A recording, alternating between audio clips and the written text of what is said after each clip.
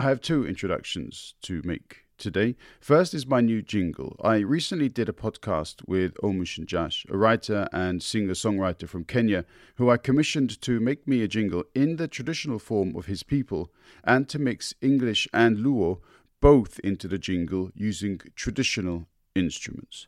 The result is this sublime piece. Thank you, Omush, and your studio for making it happen.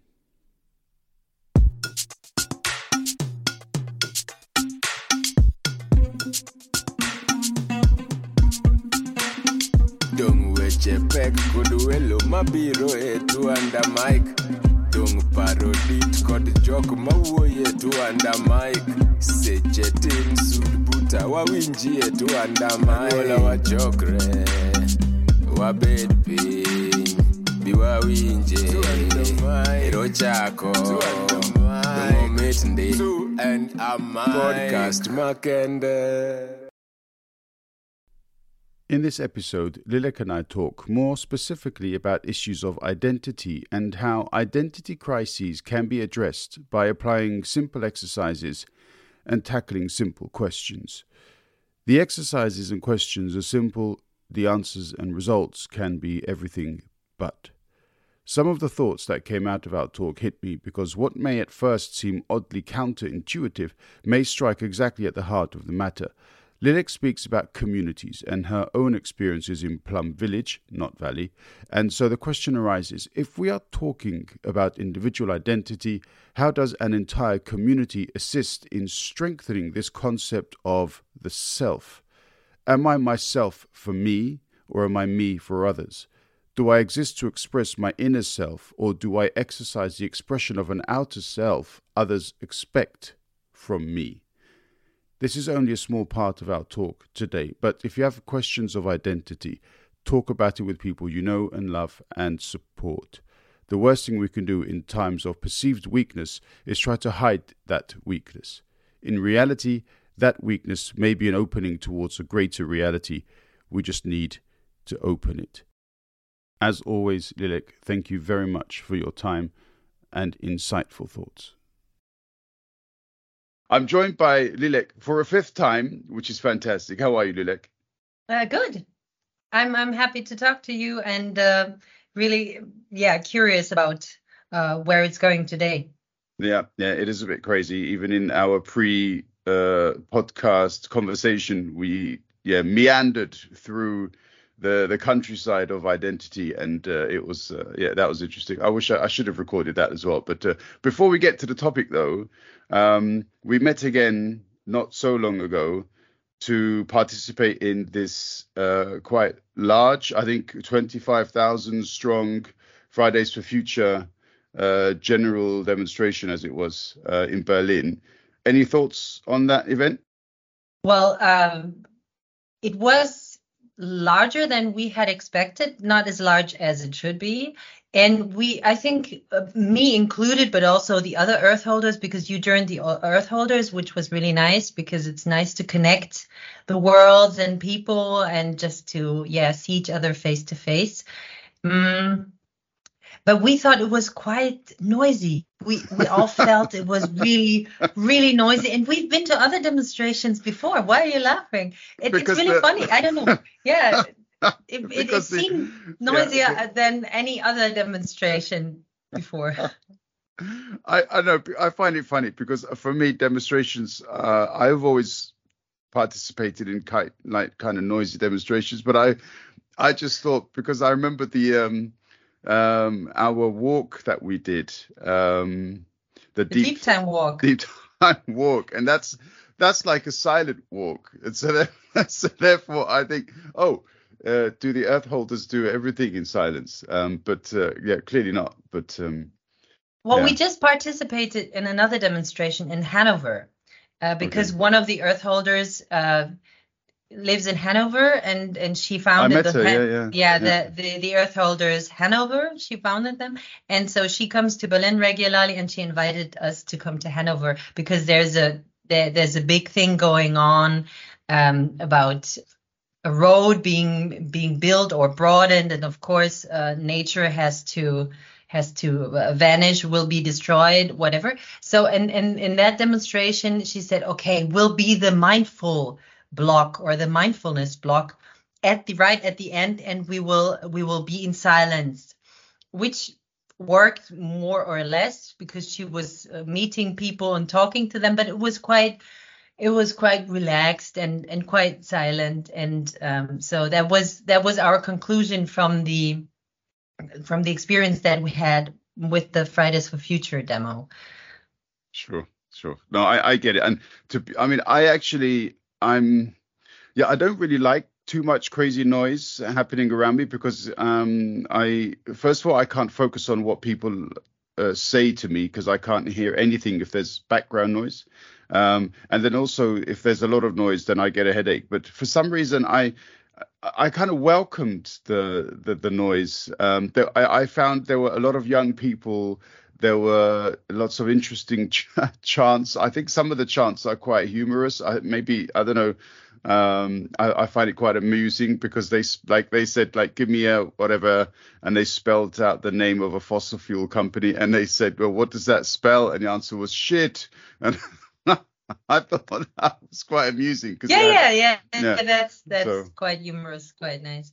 Yeah. No, I'm not against it, and I think those Fridays for Future demos, they're not aggressive or something, right? But at the same time, there's so much noise going on in the city, and then you're in the middle of it, and sometimes there's just too much going on, let's say. And I think we have to have both. It is really great to have a silent walk or a walking meditation, which we do regularly, like also in the heart of Berlin.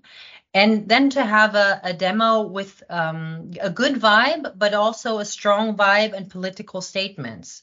I think that's really something that also has the right or the need to be there.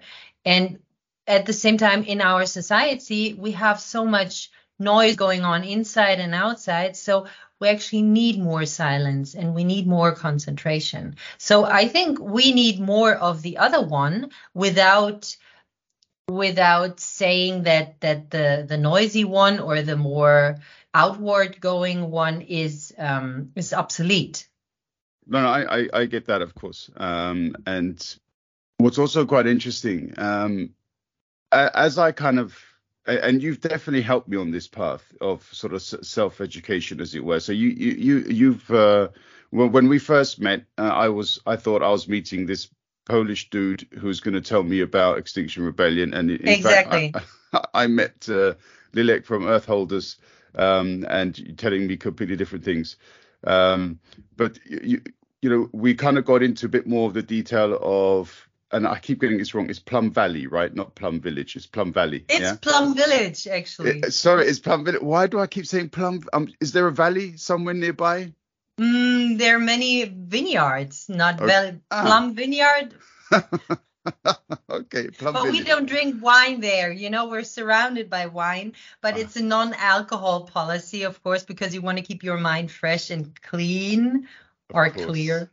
Yeah, yes. Of course. Okay, it is Plum Village. Then why do I keep saying Valley? I don't know what's wrong with me. Anyway, okay, Plum Village, and that kind of further, pushed the door open towards trying to understand some of the Buddhist, and through that also yoga.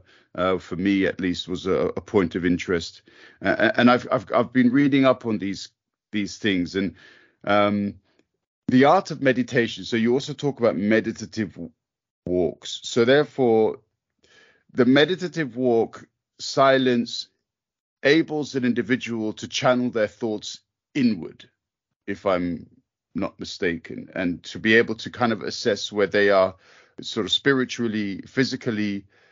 One book that I read, the author said that because our sort of hectic lives are they kind of develop imbalances within us, and we don't often understand what our bodies are telling us. And if you sit down and you try to engage in silent meditation, you actually start to feel pains in your body. Yeah.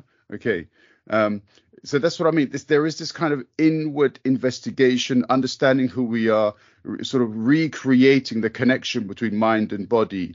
And this is this also perhaps the difference between one side, the meditation in silence, we all understand who we are, what we are doing, what our purpose is, whereas the Fridays for Future is a kind of external communication of a collective wish.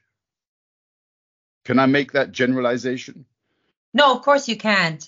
But in a way, it's going maybe in the right direction. The thing is that, like, the art is to stay connected with yourself while engaging with the so-called outer world. And I think the problem is more that we lose this connection. We lose connection with ourselves because we get lost in the sensations and in the stimuli that we receive and that we process. And for example, in a demonstration, of course, it is even harder because there's so much going on, and you need more concentration, you need more focus, you need more anchoring.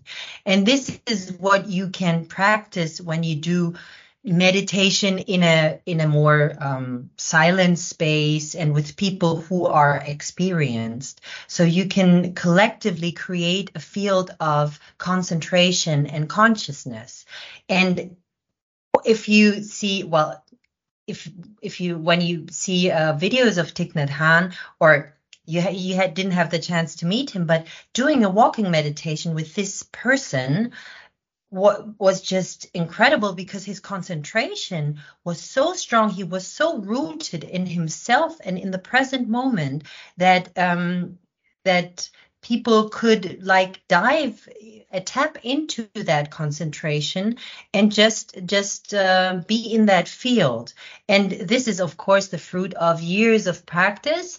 But this is also why you need to be silent and still from time to time to be able to recreate that also in more difficult conditions. And of course, this is why there is a big focus on the Sangha, on the community, because we need a community of practitioners who are also mindful or trying to be mindful and who can practice together. And that doesn't have to be a religious tradition. For me, that's a spiritual practice.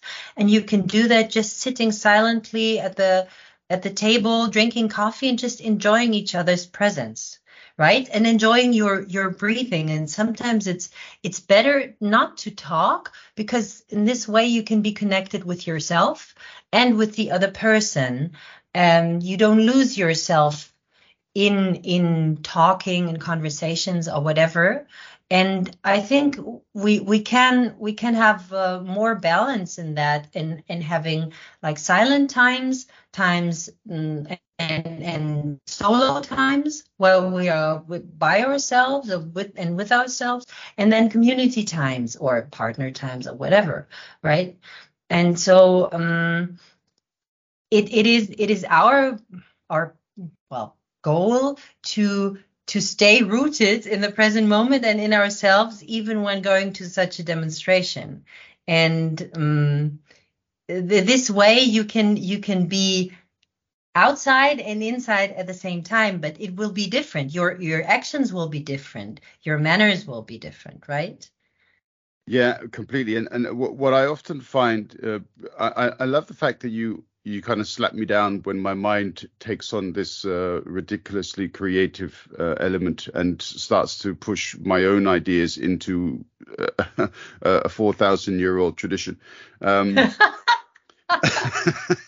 I mean, hey, it's survived for a reason. Yeah. So one point to refer back to kind of what you were saying earlier, but also because it was presented in this book too.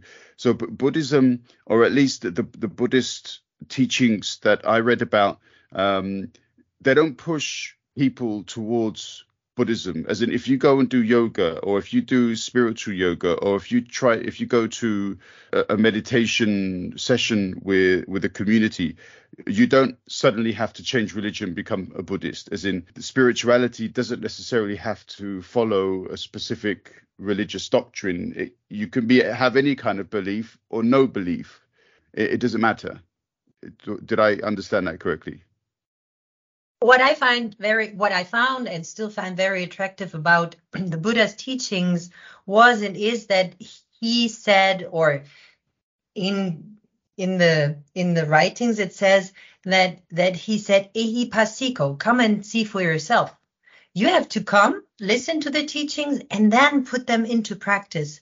And there you can prove them. You can see if they work for you.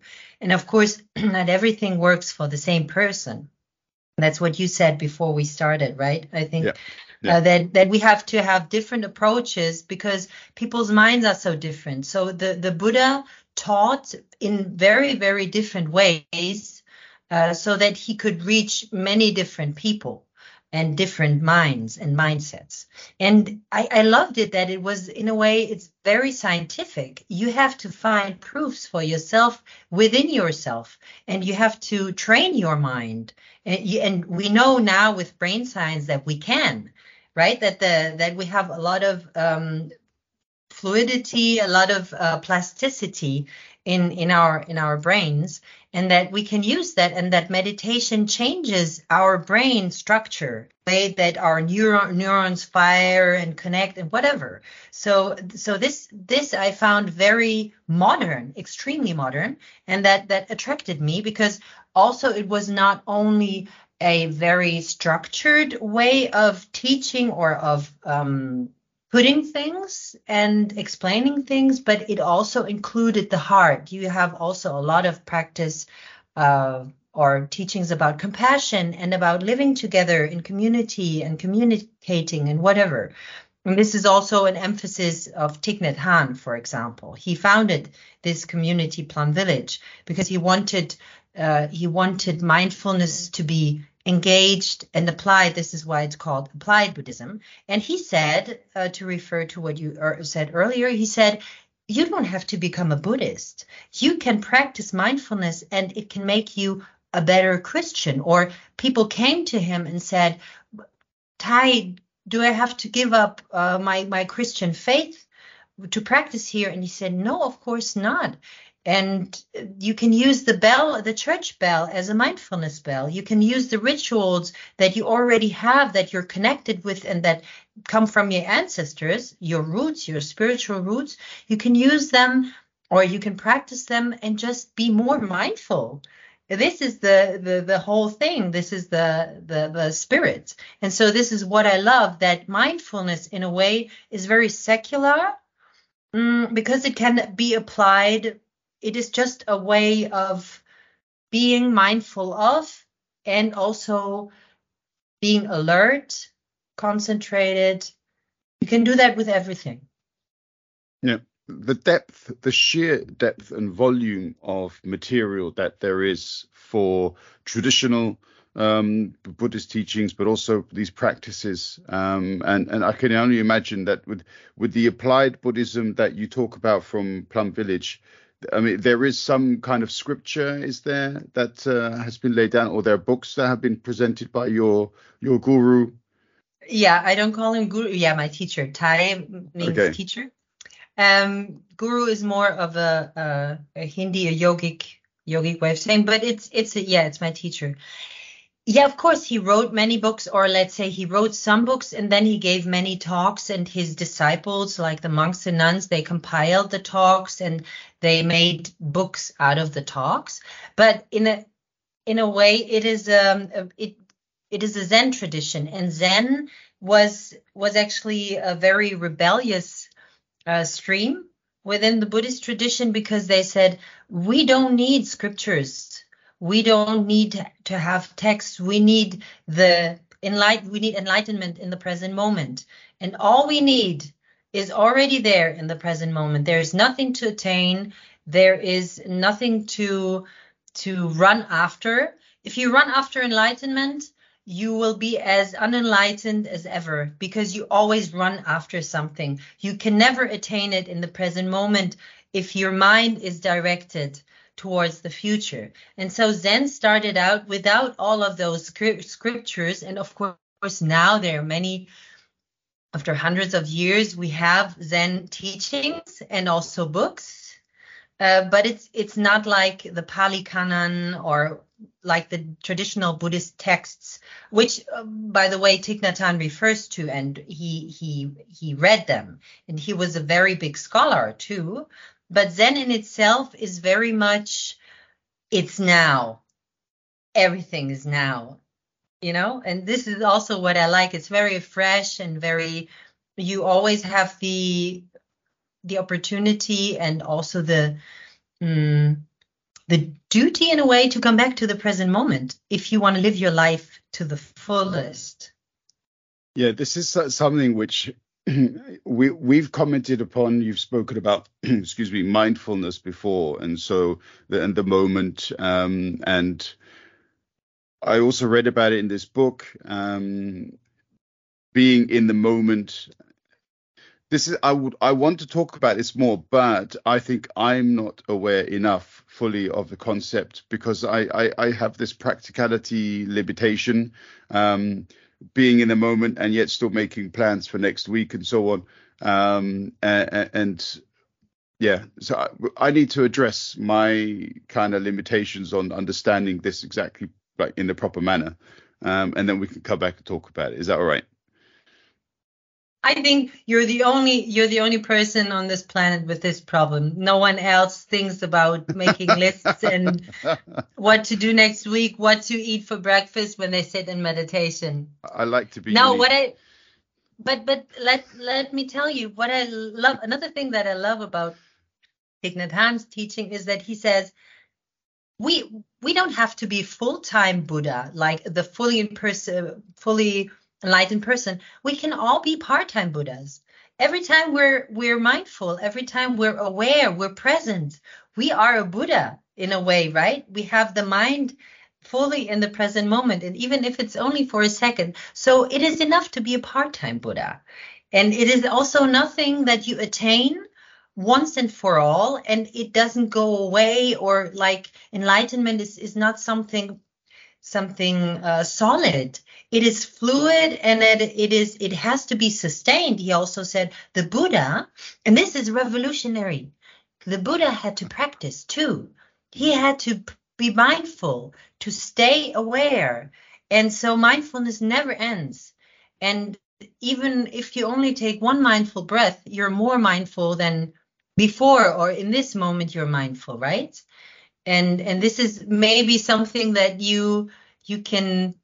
we can practice it right now, right? And you don't have to be more advanced or whatever to understand or to practice, let's say. Okay. All right. So how would we practice that now that you've set up this challenge? Well, you can close your eyes. Okay. Become aware of your feet and your buttocks that touch the chair. Yeah. And feel your breath.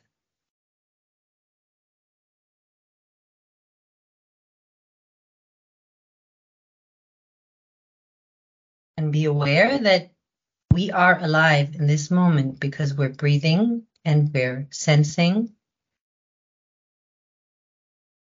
And this present moment is a wonderful moment.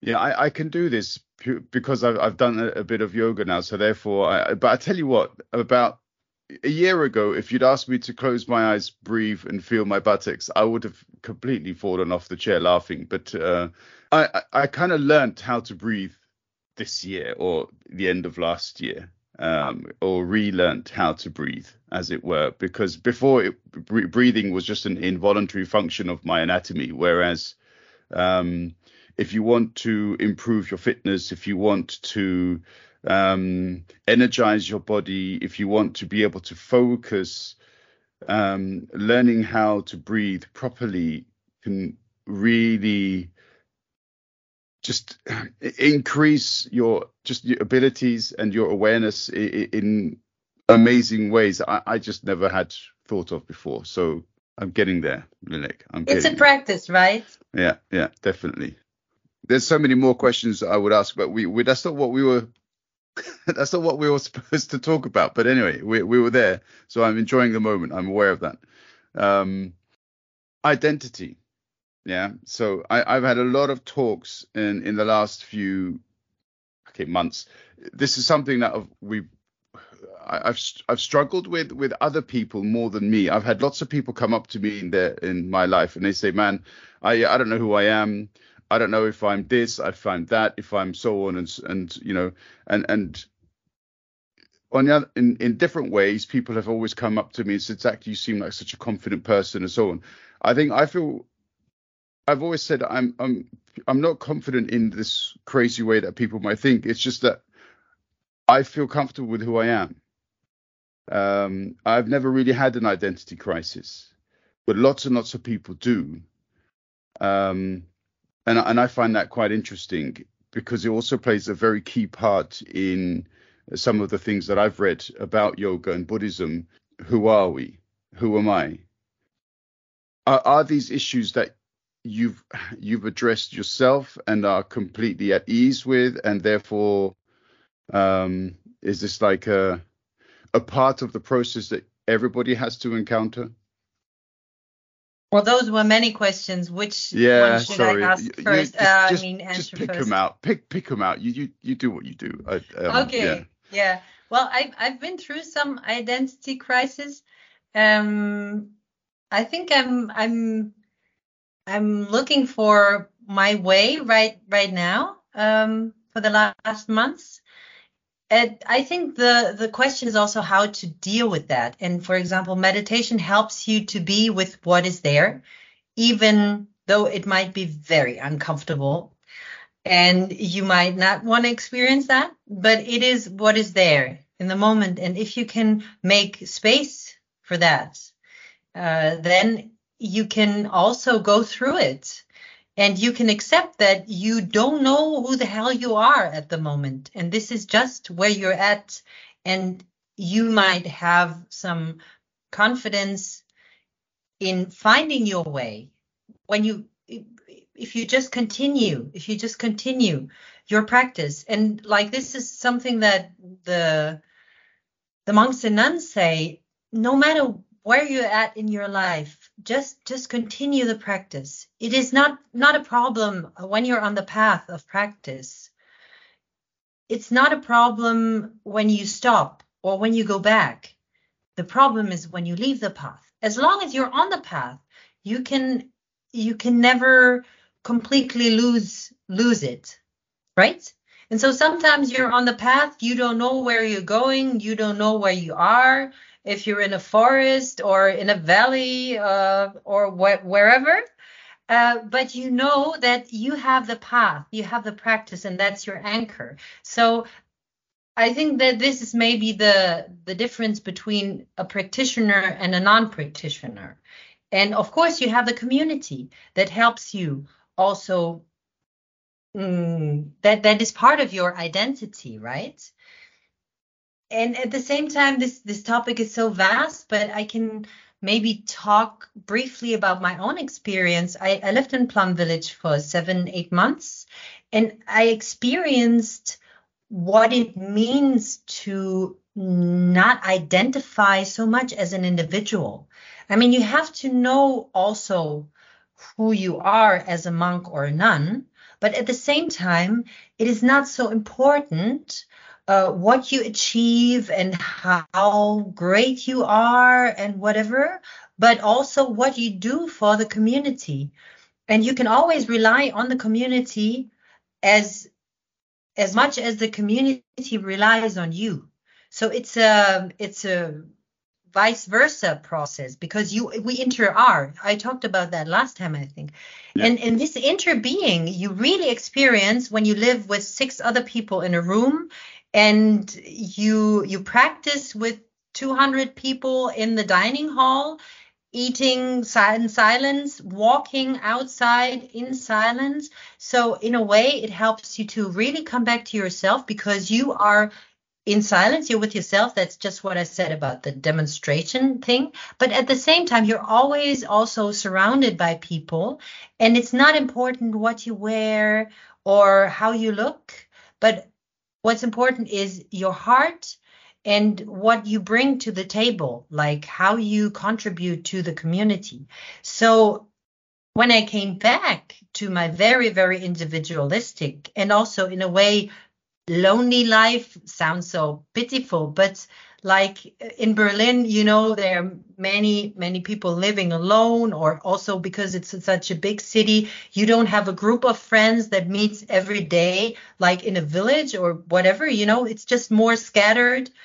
And so conveying this experience to my friends and family, I found that very difficult because people may sometimes said, "What? You cannot wear skirts?" One of my friends, she's a little rebellious, and I love that. But I said, "Yeah, and you don't wear skirts that are too short or whatever, things that show your bosom because of respect." What? I don't allow anyone to tell me what to wear and what not to wear. And I was like, yeah, okay. So this is the kind of stuff that you have to live, that you have to experience, and that is very hard to convey as an experience.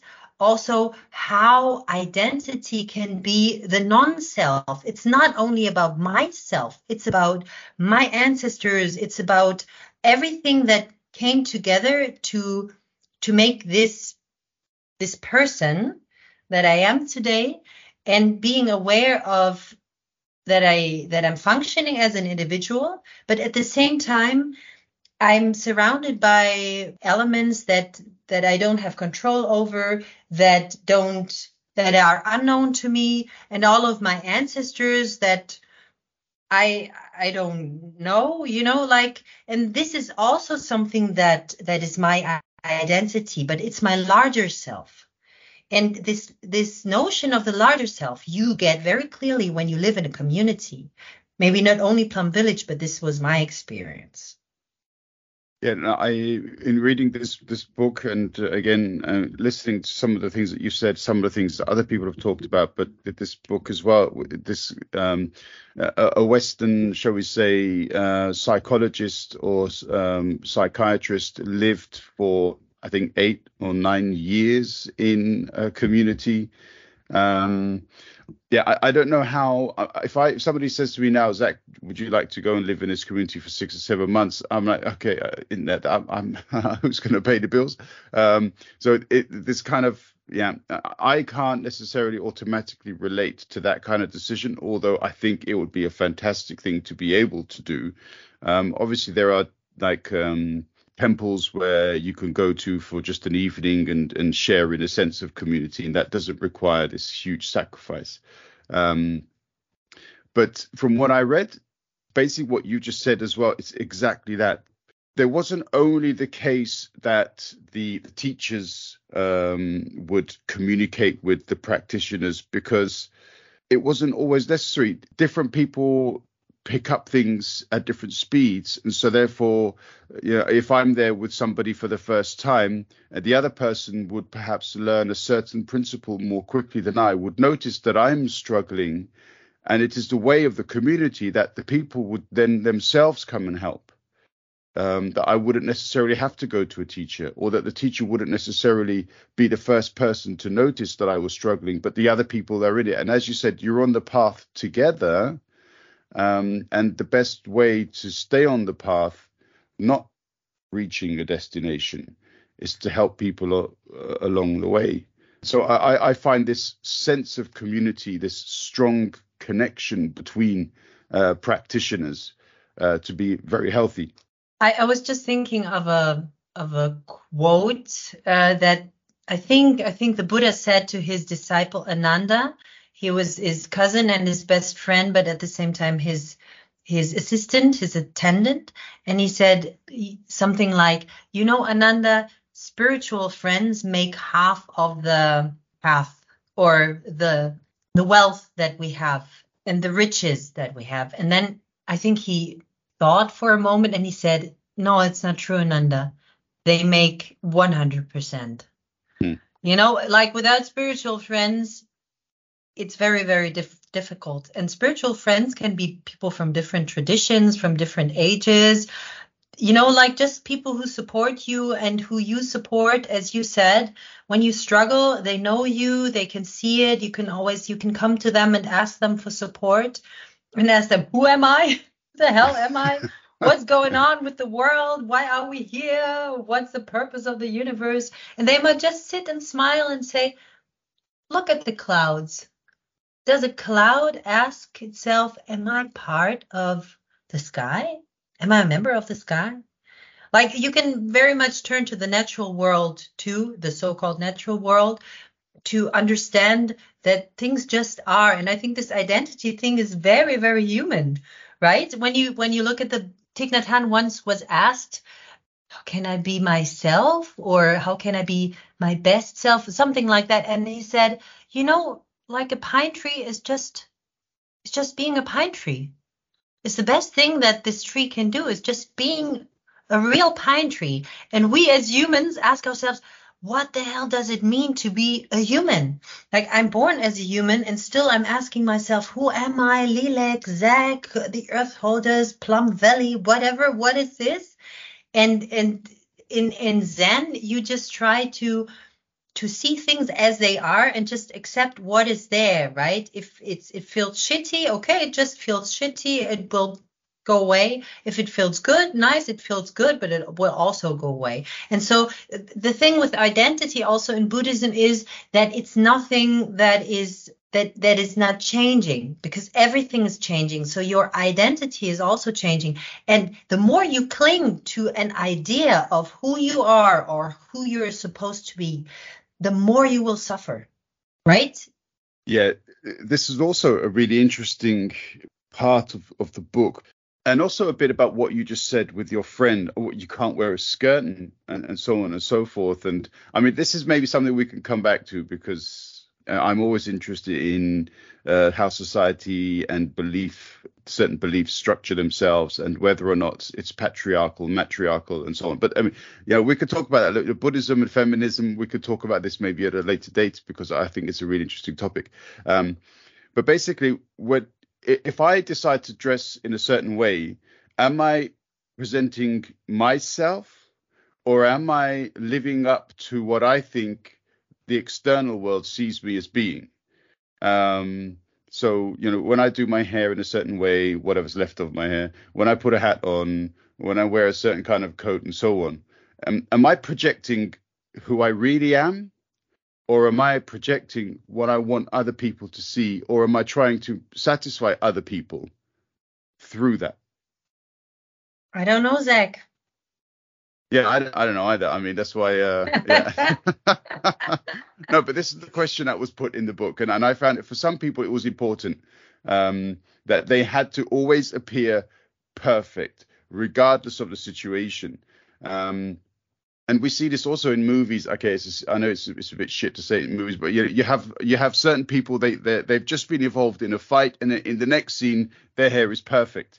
They're not sweating at all. They're not, their skin hasn't changed color. There's no difference whatsoever. And we know that just can't be the case. That's just not possible. But it's what has to be projected to people, that a person who is a hero or a heroine who is in control always looks good, and that's crap, right? I'm just having kind of images in my head right now.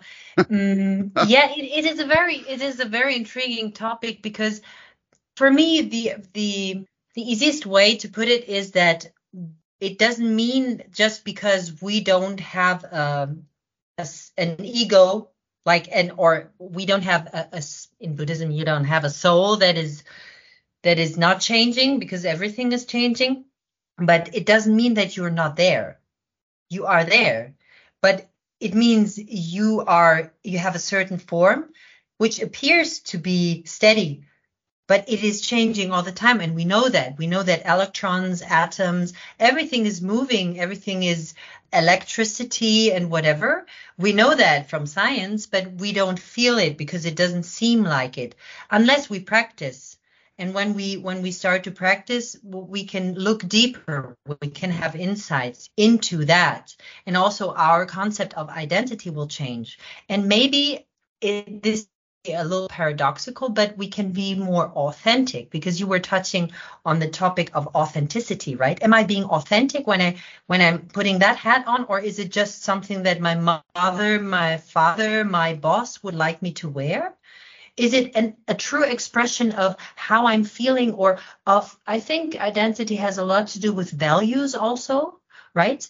And you have a very strong foundation of values in Buddhist teachings. This is what I really like. It's not neutral. It says we need to be compassionate with ourselves and with all beings, and may all beings be happy and peaceful, because the Buddha said there is suffering, there is dissatisfaction. This is just the human condition, and it's a condition of life, of all living beings. And so because this is hard enough, we should cultivate positive feelings and a positive mindset towards ourselves and other beings, because that makes it easier, right? And that can help us also enjoy this life that is there.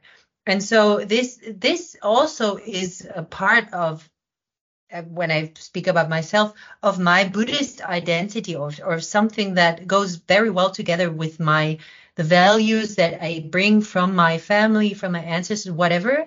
And I found that reflected in Buddhist teachings. And so this melted and helped me have a very authentic expression of my spiritual practice or life, Again, this also hits on some interesting points, because before I ventured upon this path, and I think a number of other people would also agree, this sense that spirituality is okay, not random, but completely, you can't touch it. It's not tangible. It has nothing to do with my reality and so on. And yet the actual things that I learned, and I continue to learn, is that that's completely the opposite. This sense of spirituality seeks to put you more into contact with who you are, but also reality, understanding reality, being able to identify reality. We cannot do that without spirituality, or without accessing our spiritual selves. Amen. Yeah, and that's just, that for me was like, oh, okay, that's cool. I'd never thought of it in that way, But the way you just put it into words was fabulous. I think that was very, very well said. I'm happy I recorded it. Cool. And I think maybe that's a good point to wrap it up, because we could go on for hours and hours and maybe enjoy ourselves, but maybe the listeners would be completely, I don't know, confused and in an identity crisis, which is also a big chance, by the way, like not to believe I am this, I am that, but to say, okay, like, who am I? Maybe it's the question is very helpful, just to explore life and this mind that we have been giving, and this space, inner space, more. So I wish us all a small, nice identity crisis to be able to practice and to grow. That's a good place to end it. I'm always happy, Lilek, to learn from you. Yeah, it's actually nice to start contributing too. So thank you again for your time too. Thanks for your challenging topics and questions. Mike.